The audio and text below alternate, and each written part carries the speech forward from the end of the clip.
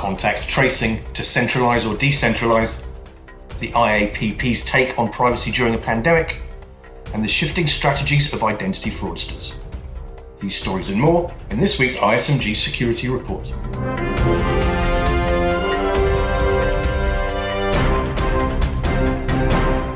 Hello, I'm Nick Holland. Contact tracing is a very hot topic these days. The benefits of being able to digitally connect the dots between COVID-19 carriers and people they have come into contact with has obvious benefits. But the privacy implications of governments tracking citizens to this degree of minutiae has rather ominous Orwellian undertones. With more on some of the initiatives to date, here's ISMG's Executive Editor, Data Breach Today in Europe, Matthew Schwartz.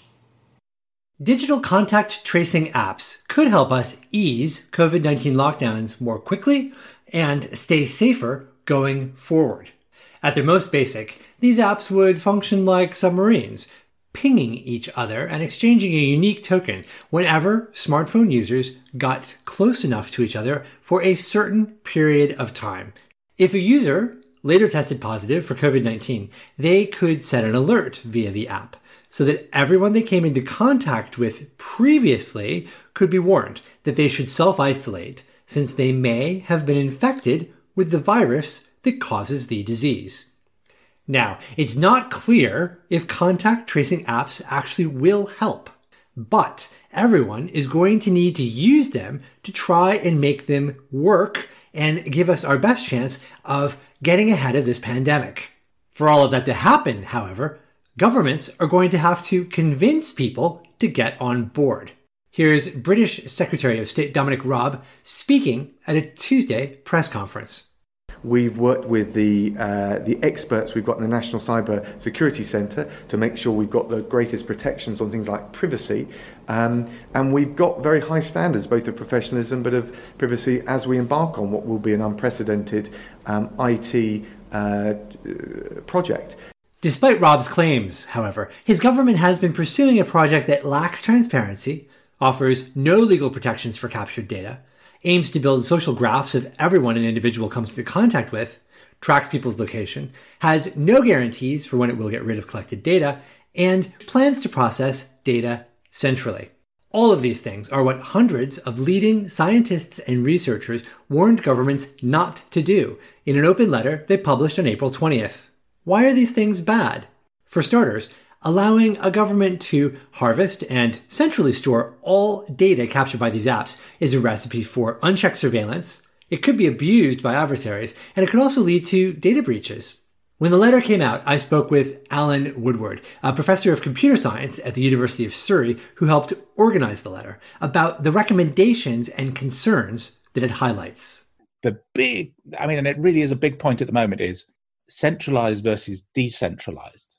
So, for example, should I be doing that risk modeling by capturing all the data on some central server somewhere, or should I have some kind of anonymous exchange of tokens with people and allow it to be done on the phone? The risk being, and this is what led to the letter, the risk being that if you try and capture a lot of that data, whilst we all understand that extraordinary times call for extraordinary measures, it could actually be misused. It could be used for what's called social graphing. So you can start to track people's movements for all sorts of other purposes. Is it too late for the UK to do the right thing? It's notable that this week, Australia, which had been pursuing a centralized approach, signaled that it plans to go with a decentralized approach for its contact tracing app instead. Germany also went through a similar journey before changing its mind in recent weeks. And in Britain, Prime Minister Boris Johnson's administration has suggested in recent days now that it may rethink its approach as well, although as yet hasn't offered any concrete details about what that might mean. In some respects, these are early days. This is the first time anyone in the world has been trying to develop a contact tracing app, at least for widespread use. Whether or not these apps will help public health officials reduce the number of new COVID-19 infections remains to be seen.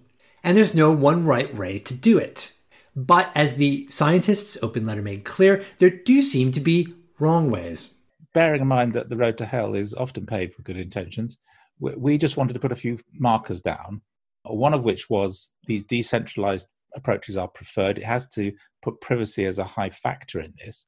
But also, We've said at point 3 of our letter was, if it really is necessary to collect some of this data and process it centrally, then it has to abide by the data protection guidelines that are already out there, which is you collect only the minimum you need and you justify it to the public. And there's some sort of sunset clause. So eventually it will evaporate and it can't be misused for other things in the future. Hopefully governments that started off on the wrong foot will now find their way on the right one. For Information Security Media Group, I'm Matthew Schwartz.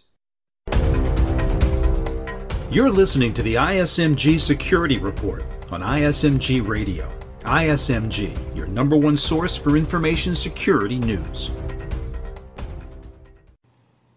Before COVID-19, the privacy discussion this year was mainly about the California Consumer Privacy Act. Now, it's about healthcare data sharing, contact tracing, and monitoring remote workers. Omer Tenay of the International Association of Privacy Professionals discussed the pandemic's influence on global privacy concerns with ISMG's SVP of Editorial, Tom Field. In this excerpt of the interview, Tom asks, what is the state of privacy today with the impact of COVID-19? Here's Omer's response. We have seen an urgent need for data by governments, by healthcare systems, by academic institutions, and this includes all kinds of data, location data and proximity information, tracking populations, of course, healthcare data. So there is a greater need and the very compelling public interest why we would want to facilitate data access, data sharing, and data use. But in all of these discussions, privacy has been front and center. So if you think about contact tracing apps, those are only as good as the adoption rate. If no one downloads them, enables them, then they're not effective. And people won't adopt technologies unless they trust them. And privacy, of course, is a very key component and sometimes really a surrogate for trust. The digital platforms that we are currently communicating on, and that I'm sure you've already done your fair share of meetings on today, and my kids are still in school and studying through these platforms, have raised privacy and data security issues. Zoom, which has grown from I think something like 10 million to 200 million users in about a month, has had its share of privacy issues discussed, over the front pages, business pages, or actually might have been front news pages of media.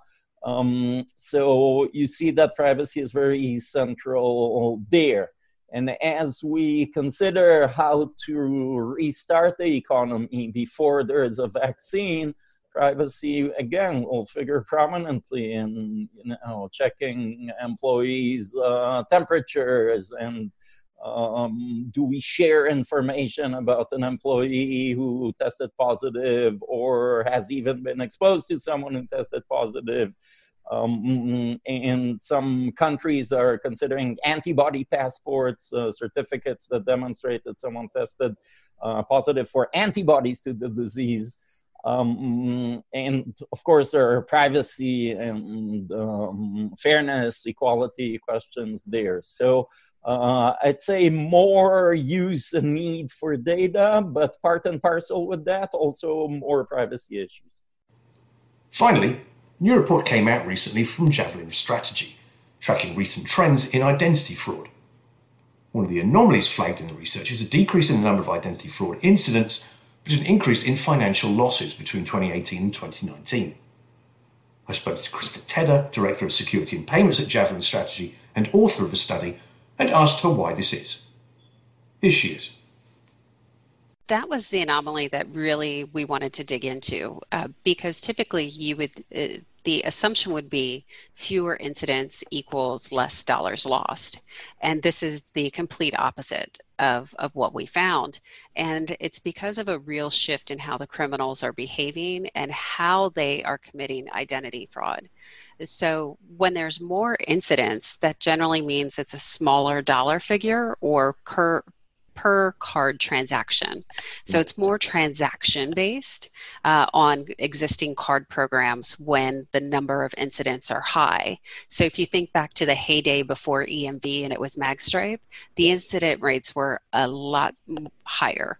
And now criminals are finding they have to perpetrate fewer acts to get even more money. So criminals are using digital technology and they're working smarter, not harder, and they're able to get more. And that's really what we dug into to figure out why that is occurring. Okay. So what kind of types of fraud are we seeing? It looks like, again, obviously the card fraud is a little bit, it's smaller value, it's more labor intensive. What's been the pivot here in terms of the fraudsters' modus operandi? So card frauds still are important. However, we saw a major increase in new account frauds being in merchant accounts as well as checking and savings accounts. In account takeover, there's also higher incidence of social media takeovers, utility takeovers. So things that are used to obtain information, the accounts that traditionally wouldn't be considered as a financial instrument generally now have financial data associated with it. So we're really getting an understanding that criminals are playing a long game. They're taking over email accounts, social media accounts to gain the information to then commit new account fraud. Okay. And so the combination of the two really is the difference. That's it for this week's ISMG Security Report. Theme music is by Ithaca Audio. I'm Nick Holland. Catch you next time.